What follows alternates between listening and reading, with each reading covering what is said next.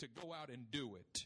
Some of you are thinking, if only I had the discipline. Well, do you know that one of the fruit of the Spirit is self-control, which is another way of saying self-discipline. It is the power of self-determination. It is the power to say, I'm not going to be that way anymore and not be that way anymore. It's the power to say, I'm not going to say that anymore and not say that anymore. It's the power to say, I'm going to start doing this and start doing that.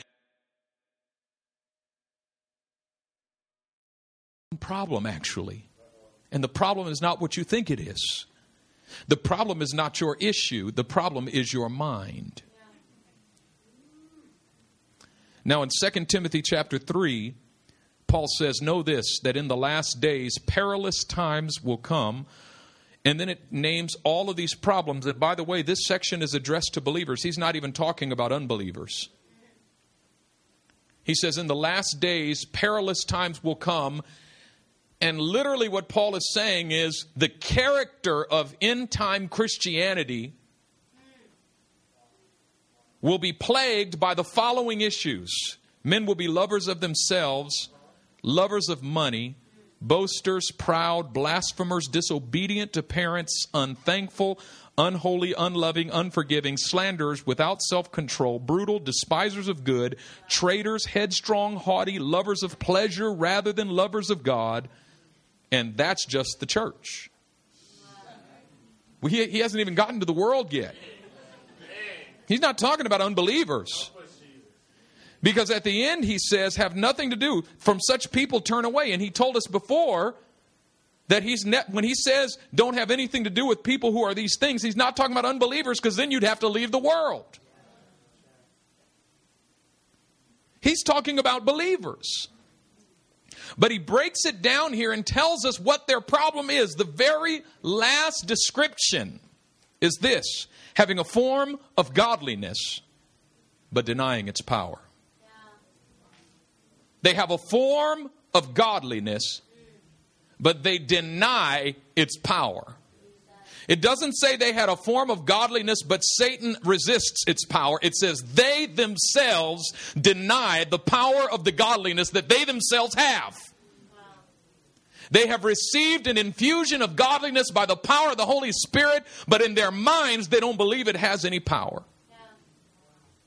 In their minds, they deny the power. That is, God does a powerful work in their life, and they go home thinking, that didn't work. God speaks a powerful word over their life, and they go home saying, nothing has changed. And all of these things, if you talk to any believer who is a lover of themselves, or a lover of money, or a boaster, or proud, or blasphemous, or disobedient, or unthankful, unholy, any of these things, it characterized your prior life before you came to Christ. But then you came to Christ, received an infusion of godliness, and nothing changed. Why? Because you saw godliness as nothing but a form without power. Your interpretation of godliness was, I go to church, I try not to cuss, I put my money in the plate, but you don't believe that there's any power that has regenerated you on the inside, any power that has changed you, any power that has set you free, that has freed you from your sins. You've got a godliness that you see as only a form, and because you see it as only a form, a set of behaviors that you do and a set of behaviors that you avoid, because you see it as only a form, you are actively denying its power. Actively denying. And Paul says this will be the character of end-time Christianity. Remember in Matthew chapter 17, Jesus had gone up to the Mount of Transfiguration, and when he came down, his disciples had made a mess of the church. He had gone away for 3 days and came back, and the disciples had already messed up the church. I thank God for a church where my wife and I can go out of town for weeks at a time and come back and the house is still in order. That's a powerful church. But the disciples of Jesus weren't there yet. He comes down the mountain and there's a big dispute going on. And he asks, what in the world is going on? Now, watch this. Here's the thing that cracks me up. It's a dispute. And when he asks why, they say the man comes and says, I brought my son to your disciples for them to heal him, and they couldn't do it. The disciples are now arguing with folks because they can't do what they're supposed to do. Instead, he didn't come down and there was a prayer meeting for the boys still going on. He came down and they were arguing. You know, believers start bickering and arguing. When believers begin bickering and arguing, it's typically because they're malfunctioning in their own gifts. They're not operating in the authority and power that they're supposed to have. So instead, I think I'll criticize and talk about some folks. And so Jesus comes down and he sees this going on. The disciples can't do what they're supposed to do. And so they're engaging in arguing and in quarreling with the people. The people are going, you're hecka fake. He says, oh yeah, well you're not even walking with Jesus. He says, well you're supposed to be walking with him, but you can't do what he does. Well, oh yeah, well you can't see what I could do. Just go back 7 chapters and see what I did when he sent me out. You know how many miracles I worked? How many of you worked?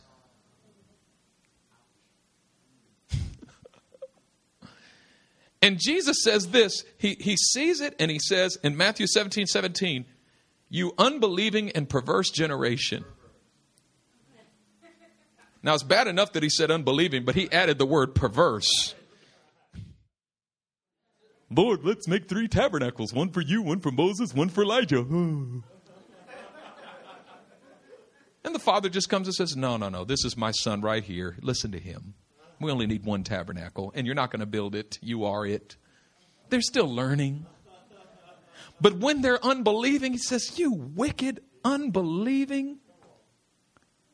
In Hebrews chapter 3, the author of Hebrews chides us, and he warns us. He said, see to it that no one falls short of the grace of God, that no one has a wicked and unbelieving heart in departing from the living God. Whenever our hearts begin to doubt, they begin to depart from the living God. You cannot doubt and remain in the arms of God at the same time. Doubt causes you to back up. It causes you to back up.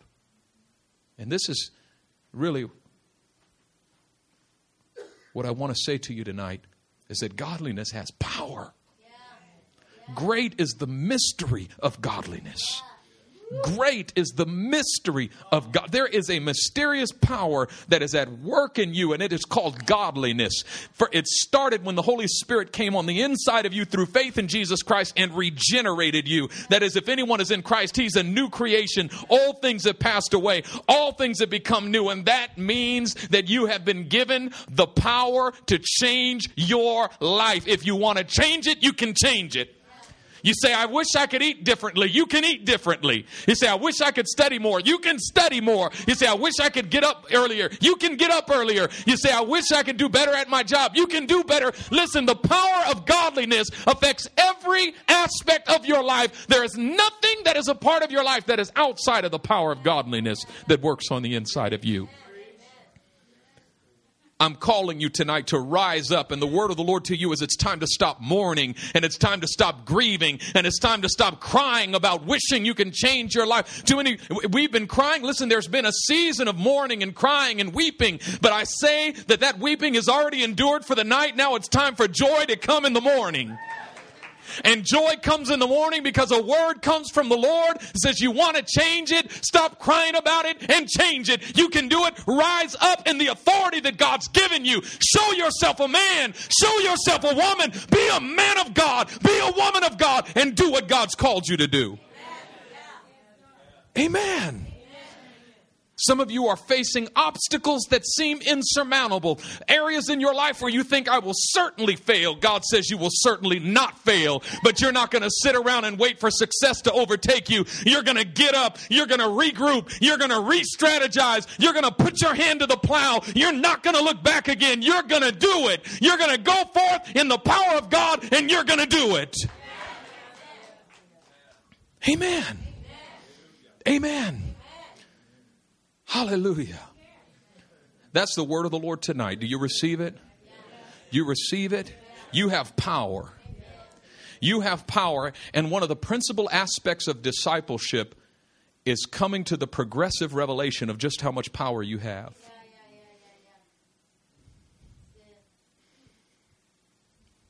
We don't know. And that's why Paul said that he prayed that God would reveal it to us in that Ephesians 1:14 and following passage. He said, since I heard of your faith in the Lord Jesus Christ and your love for all the saints, I haven't stopped making mention of you in my prayers. I pray that the God and Father of our Lord Jesus Christ would grant to you a spirit of wisdom and revelation. Why? So that you might know the hope of his calling. The hope of his calling is the end. It's the finished product. That you might see the finished product while you're still in the midst of being shaped. And that you might know the exceeding riches of his inheritance. Inheritance goes all the way back to the beginning when you were formed. The hope of his calling goes all the way to the end when you're finished. But your inheritance goes all the way to the beginning when you were born. See, I received my inheritance from my parents when I was born. 36 of my dad's chromosomes. And how many chromosomes? 23 of my dad's chromosomes and 23 of my mom's. That inheritance has been in me since I was conceived in the womb. When God shows you the riches of his glorious inheritance, he takes you all the way back to the moment you were born again and says, it's been in you all along. You just haven't seen it yet. You know, it took me 13 years until my father's voice started coming out of me. But those genes and that DNA were in me from the moment I was conceived. There's stuff that's on the inside of you since God conceived you, stuff that has been in you since you were born again and he put his spirit in you. You haven't seen it come out yet, but Paul says, I pray that he would show you the inheritance that's in you. And then finally, he says, I pray that God would reveal to you the exceeding greatness of his power toward us who believe. Paul says you need revelation because your eyes are closed to it right now. You don't think you're powerful. You think you're defeated. But Paul says, I'm praying that God would release a spirit of revelation over you that would open your eyes and cause you to see that you have power and you have authority because you are sons and daughters of the living God. Amen. Let's pray. Father, I just send forth each and every one gathered here today. And I say, you have the power to change your life. You're not stuck. You're not trapped. I just sense that many of you here feel stuck and trapped. You've got power. Many of you here are grieving over situations in your life that you feel like you have no power over. He's put all things under your feet. You have power. Now rise up. Rise up in your heart. Rise up in your mind. Stop denying its power and begin to declare that what God put on the inside of me is powerful. And it has the power to change every situation that I encounter and to defeat every devil that comes against me. I am more than a conqueror because he loved me.